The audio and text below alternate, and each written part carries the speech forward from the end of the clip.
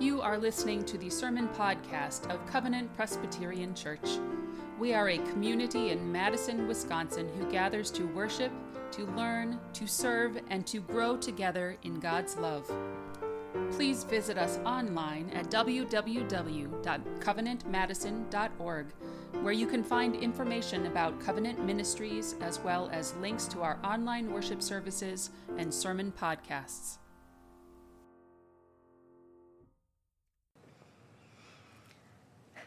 Today in our liturgical calendar, we recognize and celebrate Christ the King Sunday, also known as Reign of Christ Sunday. This is the last Sunday in our church year. It's basically our New Year's Eve before we start the next church calendar over again with the first Sunday of Advent.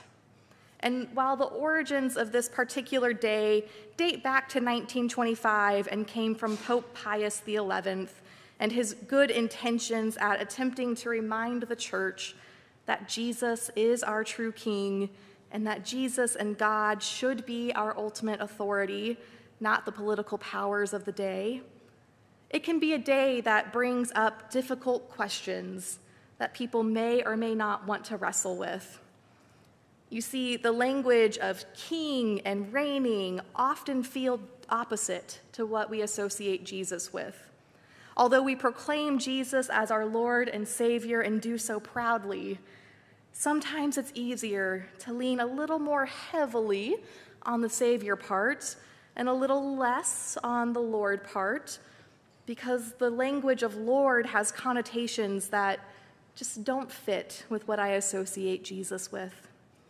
And maybe it is just me, but when I hear this language of kingdoms and reigning, I think of fantasy worlds like Game of Thrones, with the 7 kingdoms fighting for dominance and the ability to have their ruler sit upon the Iron Throne. It doesn't look comfy. I don't know why they're fighting wars over it.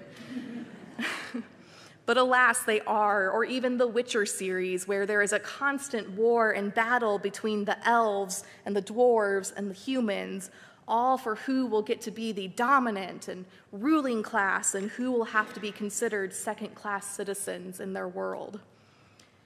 And while these are fantasy worlds, they say something true about the ideologies of kingdoms and kingship and reigning. And there have been and there are benevolent kings.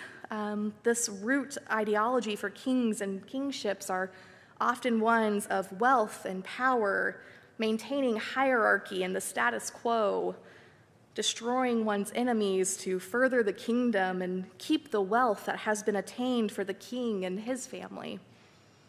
And these ideas make for great television and great books. I won't lie to you on that part. But these aren't necessarily the ideologies that I associate with Jesus, which makes celebrating and recognizing Christ the King Sunday a little bit tricky. It almost makes me want to do a double take on what our language is for this Sunday. Yes, Jesus is our Lord and Savior. Yes, Christ is our King. But this lordship or kingship that Jesus exhibits is not one of attaining the most wealth. It is not destroying those in our paths or upholding a hierarchy that belittles and demeans those at the very bottom. No. Jesus' lordship is one of mutual respect and equality, where everyone has a seat at the table, where we're expected to feed our neighbors, to reach out to one another in kindness, and ultimately to gather the people in to the spaces where we are, not to push them out. You see, Jesus' lordship teaches us abundance in all aspects of our lives and how to share that abundance with others rather than attempting to hoard it all for ourselves. And so my challenge with this day for myself and maybe for you all too is to reframe this Sunday as Christ our Leader Sunday. Because Jesus is more than a king issuing demands for the people around him to do to gain more power and to gain more wealth. Instead, Jesus is our leader showing us how to live in the ways of God's kingdom and to work for all of the things God hopes for us and for the community. Jesus is truly guiding us through his words, but also his actions. By proclaiming Christ as our Lord and Savior and our leader, we are choosing to follow the path of equality, of justice, of love for all, rather than dominion or wealth or hierarchy. And these thoughts and these wrestlings with kingship language is part of where we get the debate about whether it should be called the kingdom of God, hard on the G in kingdom, or the kingdom of God. The term kingdom of God was first coined by Ada Maria Azazi Diaz, a Cuban-American theologian who studied and taught Mujerista and liberation theology.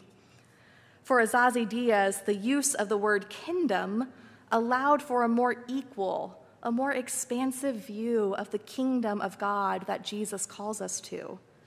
This kingdom recognizes the broad family that we are as beloved children of God together, how we are all a part of this family, regardless of whether we are Presbyterians or Baptists or Methodists, non-denominational, or any of the other many, many sects that you can be a part of that have formed in the name of Christianity. To adjust our language to the word kingdom over kingdom is to continue to embrace the radical views of hospitality and love that Jesus attempts to teach his disciples and us through his parables and other teachings that we find in the Gospels.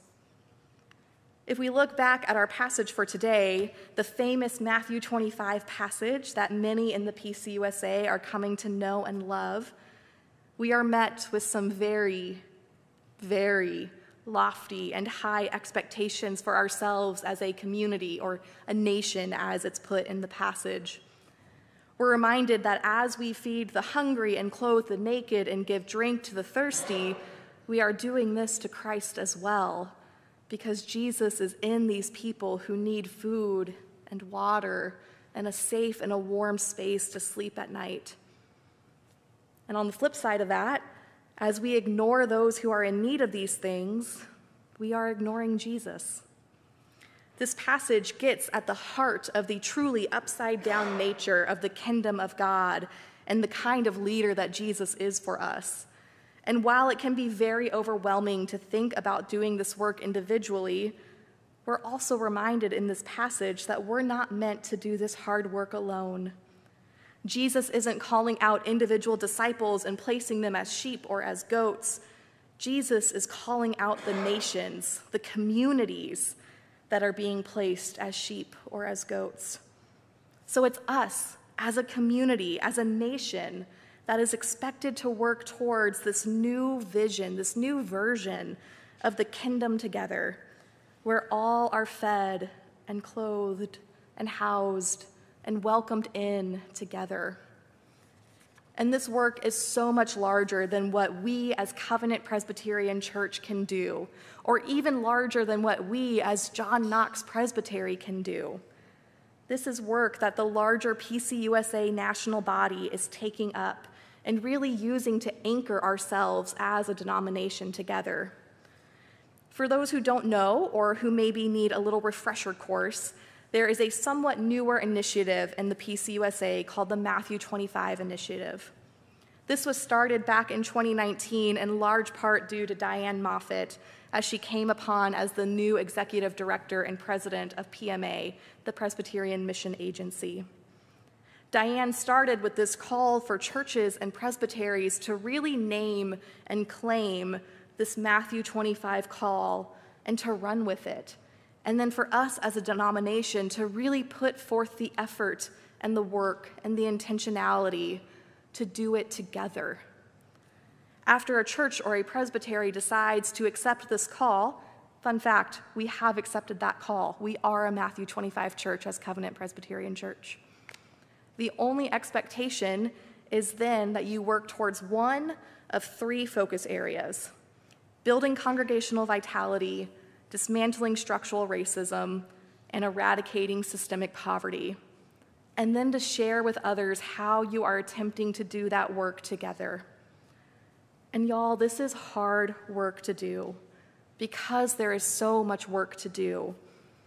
But part of doing this together in community as Covenant, in community as John Knox Presbytery, in community as the national PCUSA body, is to encourage one another and to remember that many hands do make for light work.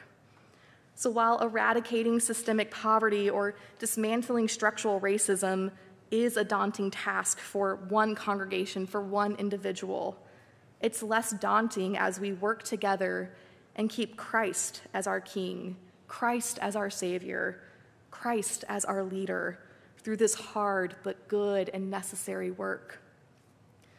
And so while I want to wordsmith my way to better language that reflects the radical equality that Christ calls us to, regardless of what this particular liturgical day says, regardless of whether we call it Christ the King Sunday, Christ our Savior Sunday, Christ our Leader Sunday, whether we say the kingdom of God or the kingdom of God, what really matters at the end of the day is whether we uphold this calling as a community to care for one another, to feed the hungry, to clothe the naked, to give drink to the thirsty, to house those who need a safe place to sleep, to welcome people in. Because that is what actually matters on this Christ our King, Christ our Savior, Christ our Leader Sunday. Amen.